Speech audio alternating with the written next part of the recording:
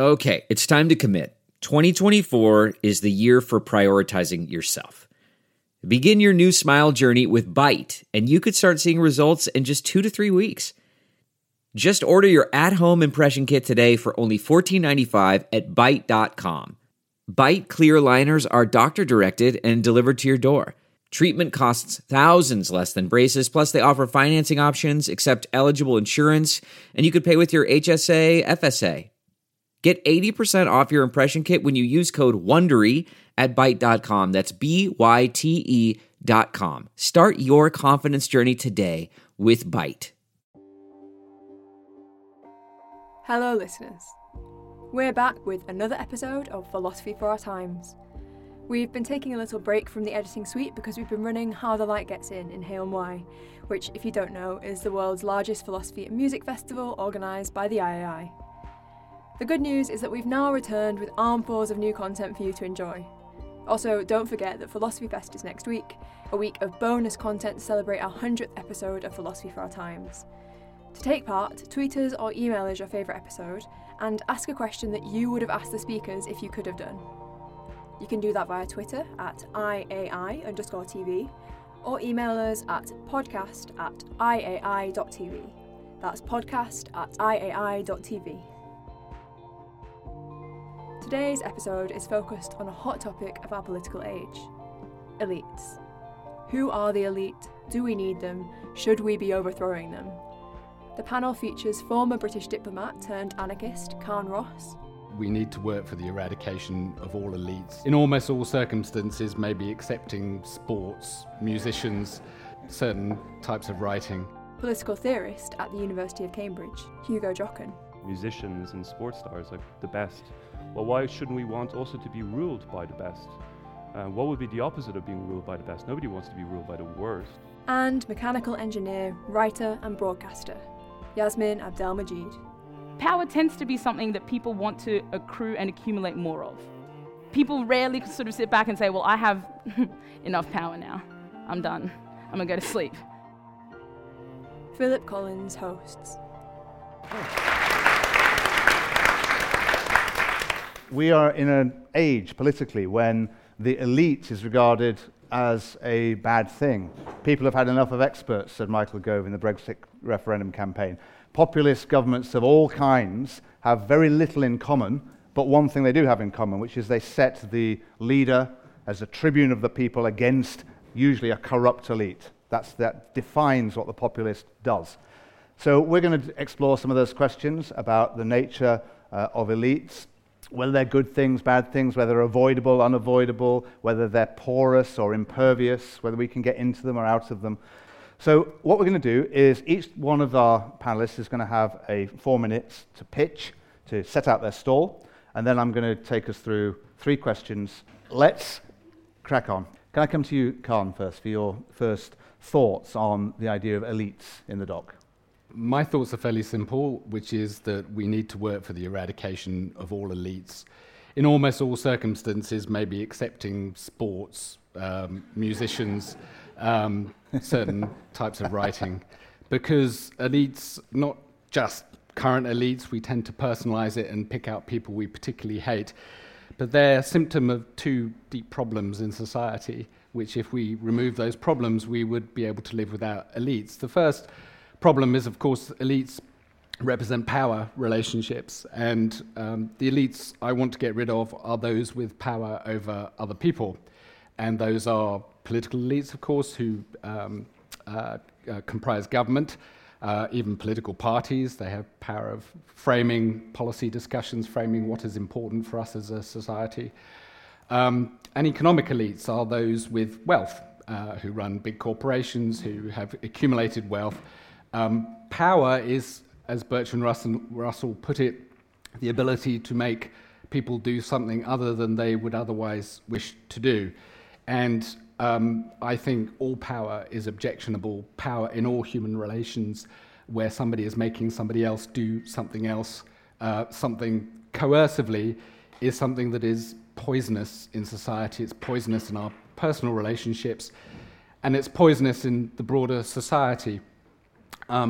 And that proposition is something I think most people would accept, and yet we still have elites. And the question is, why then, and what can we do about it? And I would suggest that there is a kind of unstated and rather corrosive contract between the elites and, if I may put it like this, us, though I don't claim to speak for everybody by any means, just myself, which is the elites tell us they will sort things out in the world in return for our consent, and we give ourselves the luxury of hating them as our kind of price of conscience for allowing them to get on with it. But we have, ipso facto, given our consent. We have allowed this situation to arise, and by every time we participate in an election, every time we write to our MP, we are reaffirming this power dispensation. And so my suggestion is that if we are to rid ourselves of elites, which I think is necessary, we need to change ourselves. And we need to recognize and acknowledge this unhealthy contract between us and them and take the logical next step, which is to assume power ourselves, always avoiding coercive power relationships. But also by taking power ourselves in new institutions, new forms of social organization, new economic forms such as cooperatives, we will allow, to steal a Marxist phrase, allow the elites to wither away. And I suspect that objective is something many of us would share. Hugo, do you want to, you don't necessarily have to respond directly, but you want to put your pitch, your opening thoughts? Yeah, I'm supposed to be the devil's advocate here, so I'm going to defend elites, which might not be very popular. It's probably not lost on you that the word elite is a French word, right? And so for a long time, actually, and the New Yorker is still a bit quaint about this. It still uses the accent when he uses elite. That's probably quite elite, yeah. Exactly. Yeah. It's very elite things to do. And so, but what does that mean? In French, it means the best, right? Elite means the best. And so the idea of having elite is that you have the best. And so at least to me, there's something intuitively positive about that. Actually, Carne talks about, well, we should maybe keep, musicians and sports stars like the best. Well, why shouldn't we want also to be ruled by the best? What would be the opposite of being ruled by the best? Nobody wants to be ruled by the worst. Or do we not be ruled at all, which I think is Carne's position. So, I think it might be helpful for the conversation also to see where this word elite and what it was originally meant. So it's an Italian economist you've probably never heard of. If you've heard of something called Pareto optimum, but he's Italian, he's half French. Actually, he writes in Italian, he writes in French, and he's trying to say, well, okay, we live in these democracies, but it seems that there's still a small group of people who rule. We're not going to call them aristocrats because there's a kind of hereditary element to it, or ruling class is a bit too Marxist, so he comes up with the word elite. And what he says is, the way we find an elite is we look at every sphere of kind of activity, and then we rank people out of 10 and say, okay, the best will get 10 and the others will get 1 or whatever. And it's like all the activities, so it's sports, politics, chess, even things, swindlers, prostitutes, whatever, you can all rank them out of 10. The top 10 are the elite. And obviously then in terms of politics, those people are the governing elite. And I think, unfortunately, I think this is my disagreement with Carne, I just not entirely sure the societies within which we live today, it's possible to do without them, even if we wanted to do without them. So even in new institutions that we might come up, to my mind, there's always an elite there's always going to be a small group of people who are going to control. That's not necessarily a bad thing. I think often when we talk, we live in a modern state. It's hard to think that there's not a small group of people who are going to rule. Maybe we can get rid of elites if we no longer are in states, we're in smaller institutions, but the state also is not a bad thing. It can protect you. I mean, you might say that you're not interested in the state, but the state is interested in you, and sometimes it's good to have a state to kind of push back against that. So that being said, so to my mind, there's always going to be an elite, but that doesn't stop us from asking the question, is the elite that we have a good or a bad elite? Right, allows us to ask that question. And once we can ask that question, that means we could change the elite. We could ask the question, well, what type of elite do we have? Where did they come from? How is it that they come to the positions of power? And if that's the case, can we change these people? Can we change the way that they come to power? And that's a good thing, and that allows us to ask the question, because if we don't see that there's always a small group of people who rule, if we think that we actually live in a direct democracy where the people really rule, I think we're actually kidding ourselves. But if we see that there is a small group of people who rule, actually that gives us maybe more reason and more kind of theoretical wherewithal to try to change what type of elite we have. Hugo, thank you. So, Yassmin, we've got two contrasting views that to eradicate elites would be a good thing, would be a ceding of popular power, and then Hugo counters, well actually, no, we can't do that, and the real question is whether we have a good or a bad elite. Can you add us a third? Yeah, so I guess my perspective is going to come from a slightly tangential place. So my background is in engineering. I studied mechanical engineering, right? And in engineering, there's a pretty basic understanding of what it takes to be a good engineer and what it takes to be a rubbish engineer, right? And a pretty decent understanding of how you become the best kind of engineer, right? You come in with a certain amount of knowledge, you increase your knowledge, and essentially you accrue status. You accrue status based on the respect of others that are your peers and how well you do engineering. Now, the difference, perhaps, for me between engineering and, if we're talking about political realms, is that in engineering, no matter what position you're in this hierarchy, you all work on the same rules. You're all using the laws of physics. And nobody, no matter how high they are in a particular company, no matter where they are in society, they can't use different rules. They are not going to be able to operate on different rules of physics. So therefore, the playing field is one that is transparent, is one that I understand no matter where I come in the hierarchy. And I can understand that the status that somebody has earned as a very good engineer is one that is credible and legitimate. So I trust in that if this person is in an elite position, if they're at the top of the hierarchy, they've earned it in the kind of the social contract that we have in the engineering world. What I would argue is that when we talk about elite in this realm, in the political realm, the difference is that we don't all play on the same rules. And so the question that I was asked in this topic is, should we challenge those who are elites, and should we possibly eradicate them? As an engineer, I believe we should always be challenging those who are in any position. That is how you stress test whether something is actually any good. The constant challenging of something, if we're all using the same rules, should be actually desired. Because in the engineering world, to get to the best solution, you iterate. In the science world, you perform tests over and over and over again in order to get to the best result. So challenge is actually an important, in fact, the most important part of the process. So why should that same process not apply to society? If we think about elites, then not only thinking about status, but also about power, and I think the conversation about power is really important. Power tends to be something that people want to accrue and accumulate more of. People rarely sort of sit back and say, well, I have enough power now. I'm done. I'm going to go to sleep. No. For some reason, something inherently about power asks us to continue wanting more. But I don't think it necessarily is going to not exist. I think for me, power is like fire, is like energy. It is something that is neither created nor destroyed, only the form changes. You can never create or destroy energy, it only is transformed into different, you go from light to heat. And so the question for me is, how are we distributing that power? Who gets to choose how that power is being distributed? And perhaps it's not about whether an elite should exist or not, but how we make sure that we're all playing by the same rules. Because right now we're not. And I think part of the reason there is this distrust is because I know that the rules that the elite in the political world are playing by are completely different rules to me. And there is very little that I can do as someone who plays on a different ballgame completely.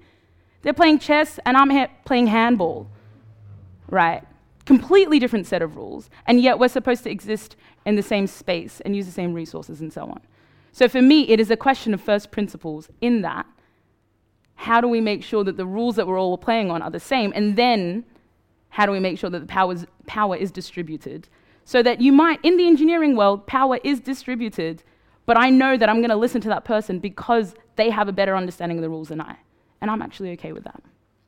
Can we just pick up where you left off, which is you said that there's an elite which is playing by a different set of rules. I want to explore for a few minutes that who are this elite and why do they hold these positions, and what are these rules they are playing by that you're not playing by? Could you make that a bit more concrete? Can you give us an example of a kind of rule And can we specify who the elite is? Because the elite it's never populated. It's just the elite. Right. Who are we talking about? It's an interesting question because I arguably, in some ways, I'm not part of the elite if you characterize the elite as like, male with a certain amount of wealth, living sort of straight, middle class, white. I'm not part of that elite at all. And that in certain society, I grew up in Australia, that is the class that holds power, right? And then if you kind of think more closely, those who hold political power, those who are in business and hold economic power in ways that I don't have access to. However, people in my community, say Muslims, people of color, women, would argue that I am part of the elite because I have a certain level of education, because I'm on this stage. Arguably, the fact that I have platform and voice means that I am part of the elite. So I think for me, when I think of the elite, it is of people who are in positions of political and economic power who are unwilling or who set the rules up so that they continue to accumulate power rather than think about what the rest of us broadly desire. Well, Hugo, I mean, one counter to that would be to say Barack Obama. Now, there's someone who did not come from an elite background. In one sense, he did, of course. He came through the gilded elite, the educational elite, but then you might say that's a meritocratic elite, so that's okay. Was that a good response, do you think? I'm sympathetic to the meritocratic argument, but the criticism that's often made of meritocracy is that it starts off as being meritocratic, but then actually the rules of the game are conditioned in such a way that those who are at the top stay at the top and make sure that their children are at the top. I think when we talk today about, to make it concrete, what we really have in mind is it's not even the 1%, it's the 0.0001%, right? They're the elite. And there has been studies in America to show who has the most influence on the types of decisions that are made in Congress. And so they say, you have groups, is it the median voter, or is it certain interest groups, or whatever it might be? And they basically show that those who are the richest basically get their way almost 50% of the time. So it's 47%, I think, at the time. And sadly, the median voter only gets their way about 15% of the time. And specifically, if there is a conflict between the richest and the majority of the people, the richest win that 80%, I think, of the time, right? So we have these questions. There was an interesting answer to that, was that the role that trade unions used to play. Sadly, trade unions have really kind of gone down massively, but trade unions were much better actually at defending, there was an institution, and much better at defending actually the general even idea. So they stood in for the general will, whatever you want to call for it, and they were much better at defending it. That's an interesting thought from your perspective too, because Hugo's suggesting intermediate institutions, lots of institutions between the state and the individual, would have the kind of conversation that would prevent elite politics. Do you buy that, or do you think that's just like the old socialists used to do, that's just averting the revolution, that kind of bourgeois sop? I think it's, with great respect to my fellow speakers, I think it's worse than that, because I was hoping you would. It's an excuse, or it's a pretense at an impossibility. The idea of a small number of people ruling a large number of people, in that is intrinsic unequal power relations. In that is intrinsic a lack of transparency, and in that, for me, is intrinsic a lack of competence. Because I have come to believe, having been a member of what is undoubtedly an elite, which is the British Diplomatic Service, I have come to believe that its gravest flaw is not that it is dishonest, because it's often not, it was in my case, but that it is not competent. Is that the fault of the system, or is it the fault of the people that got into it? No, I think it's systemic. I don't actually individualize this as people there are certain people I certainly hate. But it's actually systemic in that I think we know our own reality best of all. And Popper argued that no small group of people could actually make decisions on behalf of the whole. They would never know the optimal outcome, the optimal reality of that larger whole. And the only way to get policy corrected to align with what the whole wanted was to have frequent elections and to change governments and to change politicians.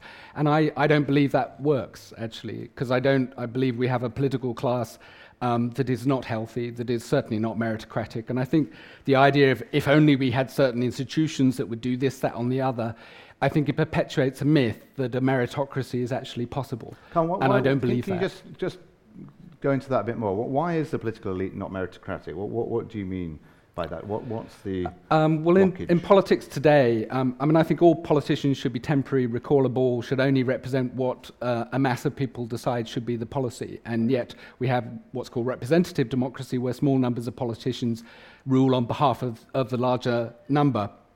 And I think that has created a class of politicians who, with the greatest respect and with some noble exceptions, are not the highest performing, the best people necessarily. They're certainly not truly representative Surely of us. Surely that's systemic too, well, they're not representative of us in gender or race. So you're suddenly individualizing it with them. So with the diplomats, it's the system. But with the politicians, it's the politicians. No, it's the same. It's the same. I'm not necessarily singling out certain individuals and saying if only we didn't have these individuals. I'm saying that we would have the problem regardless of who the individuals were, because meritocracy in a system where some people have power over others is basically a myth. It is a myth sustained by the elite who says, well, we can all, we will be the best. We are the best. It goes back to Plato's Republic, the myth of the philosopher king who knows better than the mass. I actually believe that the mass knows better than the philosopher king. Do you think that's true? Well, I think it's logical that we know our own circumstances best of all. Sure, but if I, where I am in Australia, if I assume that the mass knows correct, then I should not wear a headscarf, not live in that country. There's a whole bunch of things that the mass has been responsible for in history that hasn't necessarily been great. I totally agree.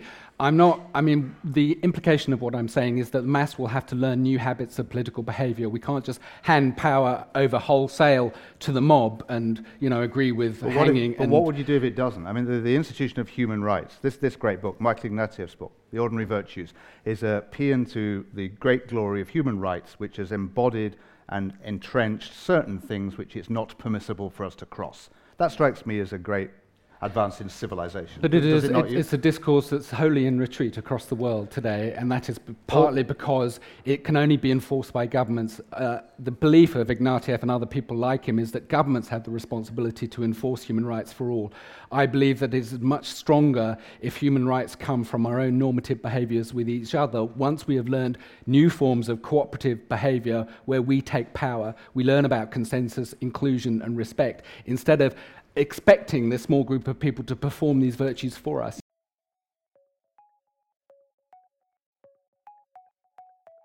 Do you want to hear more from the world's leading thinkers? If the answer to that question is yes, subscribe to iai.tv for unlimited access to thousands of debates, talks, articles, academy courses, and live events. Are you bored of the surface level news, politics, sports, and entertainment coverage on your newsfeed? Go deeper. Get the philosophy behind the news and get the latest big ideas from the world's leading thinkers on subjects at the core of the human condition, life, the universe, and everything in between. It's free for the first month, and there's no commitment to pay, so subscribe now to understand the world beyond the surface level.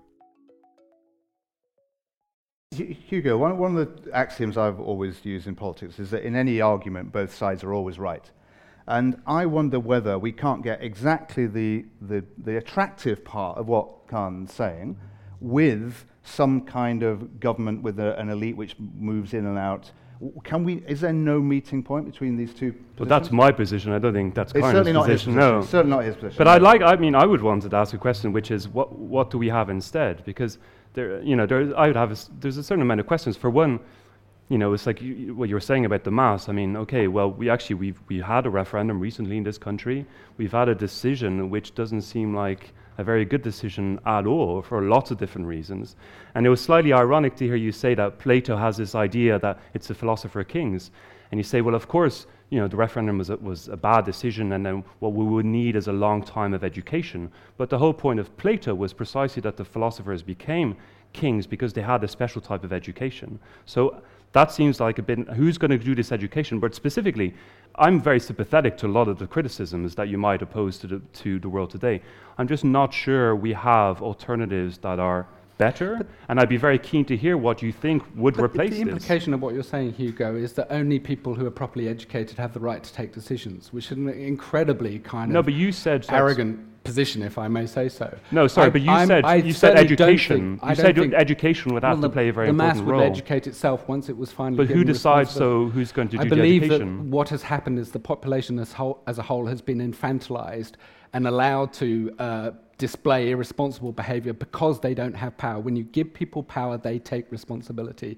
I've seen this myself in countries where groups of people have been denied power. They often resort to violence. When you give those people responsibility for their affairs, true agency, then violence tends not to be the way that they arbitrate their affairs. It tends to be more collaborative. I mean, I agree with you on that. However, in lots of cases where those who have been oppressed get some sense of power, they then eventually end up being oppressors themselves, no? And they then replicate that same power structure.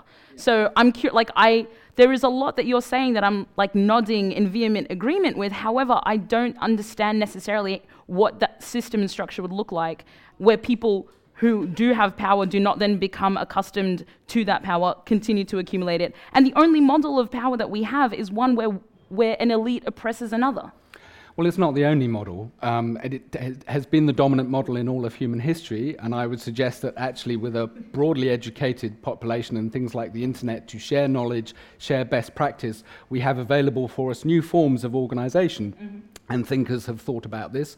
Anarchist thinkers have been thinking about this for a long time, that you make decisions at the communal level, you might administer decisions that need to be made at a larger scale, at a higher level, but only those people participating in that so-called higher level can only represent decisions made at the base. That is a plausible model of government. It's working today. Would you say that that's one where there's a power hierarchy or a power inequality? No, on the contrary. Everything within that system is designed to resist power hierarchy.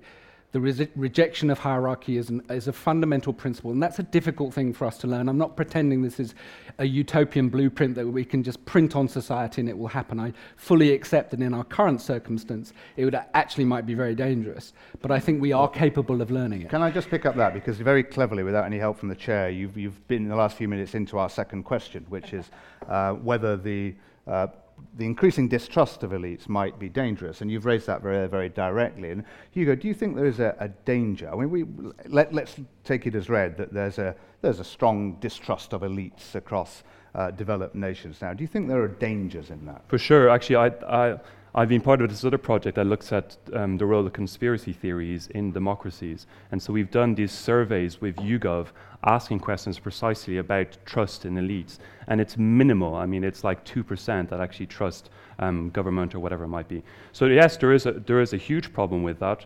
There's a huge problem about the quality of leaders that we've had in the past. This leads to conspiracy theorizing, and I don't need to draw any links between conspiracy theorizing and the election of Trump or even Brexit in this country. I think the one thing that I would want to say, I've been accused of being slightly arrogant, but the one thing I want to say, how many people here, if I may, how many people here would want to be the Prime Minister?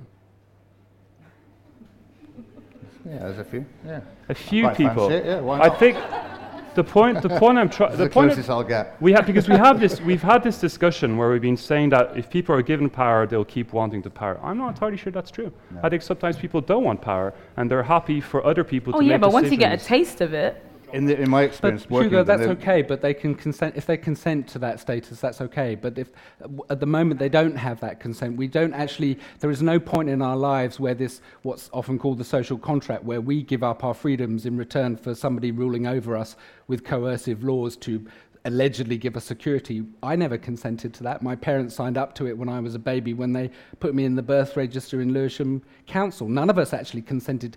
If we consent to say, oh, well, I think so-and-so is actually much more expert than me, and I'm quite happy for him or her to take decisions about my life, that's fine. It's coercion that I reject completely, and we are born into coercion, and we never get the choice of whether we want to live that way. Hugo, let's just for the moment, let's assume in the next 10 years or so, we're not going to move to some radical departure, and we'll come back to that in a moment, but we're not going to do that in short order. So we are going to carry on with some kind of representative government. In that context, then presumably our disparaging of elites, if that's what it is really quite a dangerous thing to do, isn't it?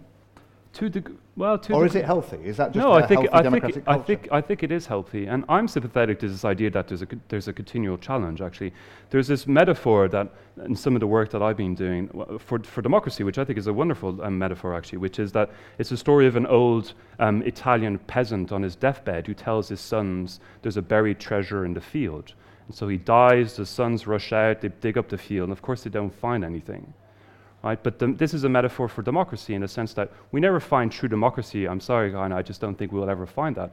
But in working towards and striving towards it, you get certain democratic benefits, because what the sons did, they didn't find the treasure, but they actually tilled the land, which made that they were able to live off it further. And so I agree, this challenge. So if there's this massive mistrust, which is challenging elites because their behavior hasn't been good, the type of outputs that we've had in the last while is no longer acceptable. And maybe this will lead to the renewal of elites with new elites who will actually be able to deliver on much better. Let me ask you, if you got to a position, one response would be, okay, the wrong people are in the elite power. One answer is say the whole system is terrible, we should disappear, but that's not your position, so therefore isn't it incumbent on you and the likes of you say, right, well, that'll be me then, because I'll be Prime Minister and I'll be simultaneously relaxed and I'll do all the right things.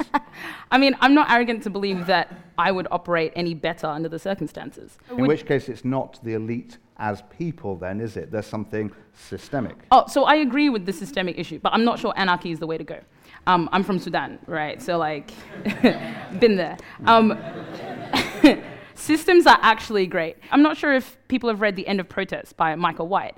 He was one of the co-founders of Occupy, which is a really interesting kind of example of like anarchist organizing, perhaps, or organizing that's really kind of grassroots. And one of the things that's really interesting is he believes that the sovereignty of people has failed, right? Essentially, the fact is we can be super distrustful of everyone in business, and people in business will be totally unencumbered and unaffected by that. We can be very distrustful of people in politics, and their lives will continue. And so actually, protest in the way that we, like people's sovereignty, going out in the streets, the Iraq War, you saw the biggest number of people in recent history on the streets protesting something, and the politicians did not change their minds. Therefore, the people's sovereignty doesn't have an impact anymore, so arguably his response is electoral. Now, I think this is, so obviously you're going to disagree, but I'm curious because, to be honest, this is something that I was quite excited about being on this panel, because I'm looking for the solution, right? I'm a young person who looks at the world we live in and doesn't see things improving. And I think I want to create that parallel system, because right now this existing system doesn't seem to operate for me. However, I also just don't trust human beings. Okay, you've just done it again. I think you've read my brief, because you've just introduced the third question, which is brilliant. There's no need for me to be here. With the first question is, well, what would or should society look like then? I mean, we've all set out our various different critiques of the elites that there are, although there are some others. I'd quite like to touch on media elites before we go as well, because I think that's obviously very important. But let's move on to thinking, well, what should it look like then? I mean, Carne, we'll come back to you in a moment, because we know you've already actually set out how you think the world ought to look. But Hugo, what's your vision then, your map of utopia? We talk about different types of elites, and there's lots of questionable, obviously, elites, but to think that politics hasn't changed radically in the last couple of years would strike me as kind of a bit strange. I mean, I don't think anyone in America who isn't supporting Trump isn't concerned. Actually, we should all be concerned. I mean, we have Trump in power. Who knows what's going to happen in Korea? And there's definitely been a change there. Here in this country, it's the same. There's been quite a big change. If Theresa May on one hand, and Labour, there's Corbyn, who's the leader that would have been 5 years ago. No one would have thought that. So there's clearly the political system is changing and reacting to it. You may agree or disagree with the way it's reacting, but it is reacting. And to think that we haven't signed, we weren't born and we didn't sign, and we agree with this system. We're still here. I think, most people probably still vote. If you vote, that you have some agreement with the system. If some of that might be coercive, some of that might be ideological, sure. But until, I'd really like to hear what would be the, what would be the other thing? Because if the social contract was so destroyed, everybody would be out in the streets right now. And sadly, they're not. There are lots of protests. Well, because people have to pay rent. Sure. Right? People have to pay rent. But not everybody has to pay rent. Not everyone has to pay rent. That's the problem. Genuinely, I would love to protest all the time, but then I would literally be homeless. But I think Yassmin, there's widespread acknowledgement of your point that protest is not enough, and that large-scale protests, including things like Occupy Wall Street, basically failed to achieve the change they wish. And I'm surprised that an Occupy organizer would then conclude that electoral politics was the way to go, because the electoral choices in the States in particular are so pitifully bad and so unsatisfactory and produced horrific results. Now, I want to ask you something very specific, which is raised by that. Okay, how do you fix the housing crisis then? Yes, lots of people are paying rent, lots of people are struggling, we've got a terrible housing crisis. Now, there's a set of conventional solutions which will be, here's a policy and we can fix it. It was going to be unpalatable, but we know what we can do. Now, how would the housing crisis work in your world, where there's no government to speak of that's doing those things? How's that going to get better? It's very difficult to single out specific policy issues in that way. Well, what I'm proposing, you have to. What you have to do is build new forms of organisation. You have to build new forms of political cooperation, build new institutions where we decide things together at a local level, including how we distribute land and how we distribute housing. That is not an implausible thing. I've been to a village run along anarchist lines in southern Spain where they basically do this. The village as a whole decides how to distribute housing, who needs it the most. It's a needs first rather than a wealth first approach. They even build each other's houses rather than subjecting themselves to this appalling asset investment thing which is accelerating the price of houses in a way that's making them unaffordable for most people. Can I ask you one more thing, which is I just want to pick up something Yassmin said earlier, which was the suggestion that if you allow an absolute flourishing of popular power with no restraint, really, then you're going to get some pretty nasty things as well. There's a fantastic line from Camus, which he said, democracy is more important for what it prevents than for what it allows. And isn't that not a profound wisdom that there's been some appalling, egregious things, which democracy is the best system for preventing that we've ever yet devised, isn't it? Well, it may be the best yet. It doesn't mean that it's the best ever. Clearly, it's inadequate in fundamental ways if faith in institutions, faith in politics is at the state it is. And if the empirical evidence of rampaging inequality, the environmental crisis, what seems to be a permanent war on terror suggests to me that it's not working terribly well. So it's beholden upon us to seek a better alternative. I'm saying a new form of democracy, not rejecting democracy per se, a direct participatory democracy of direct interaction with each other where we build new forms of participation, we build new institutions like banks. A cooperative bank is better than a for-profit bank. It is less likely to risk the whole financial system. I could go on.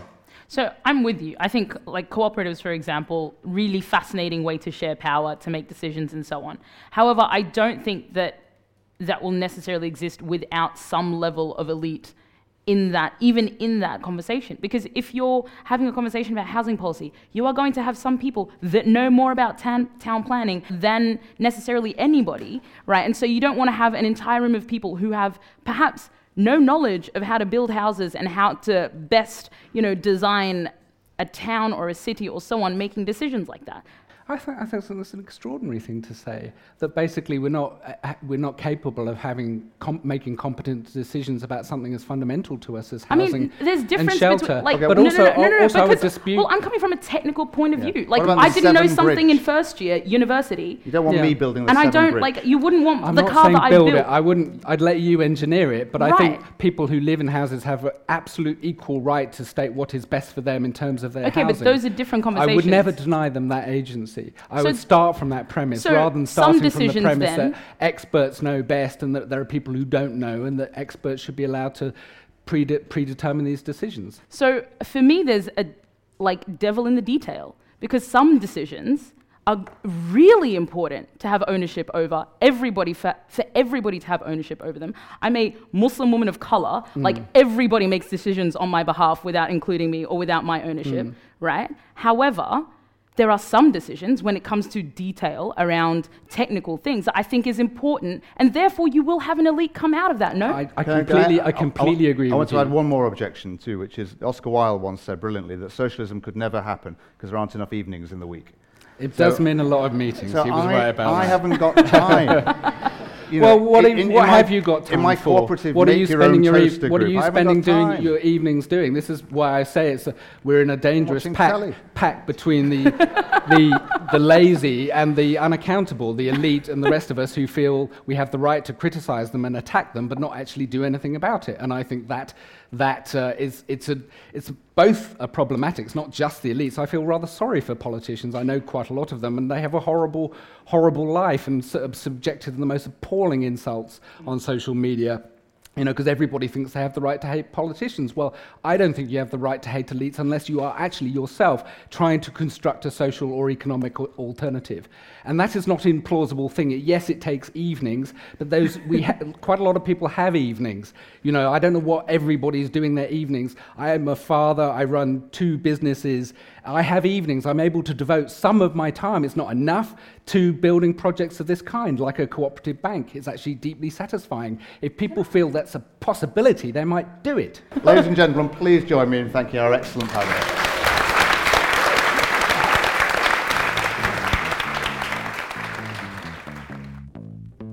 We hope you enjoyed this podcast, which was brought to you by the Institute of Art and Ideas. So, what do you think? Should we banish all elites from society? Let us know by tweeting at @IAI_TV with the hashtag Philosophy for Our Times.